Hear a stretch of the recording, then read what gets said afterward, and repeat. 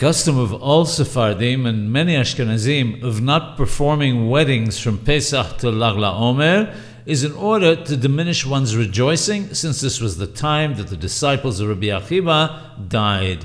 It makes no difference if it's considered to be a wedding for the purpose of a maswa, a commandment, such as someone who doesn't yet have a wife and children, or if it's not for a maswa.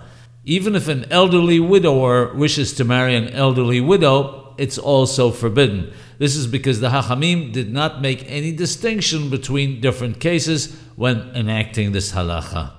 There is one exception to this rule, however. If someone wishes to remarry the wife he divorced, he may do so.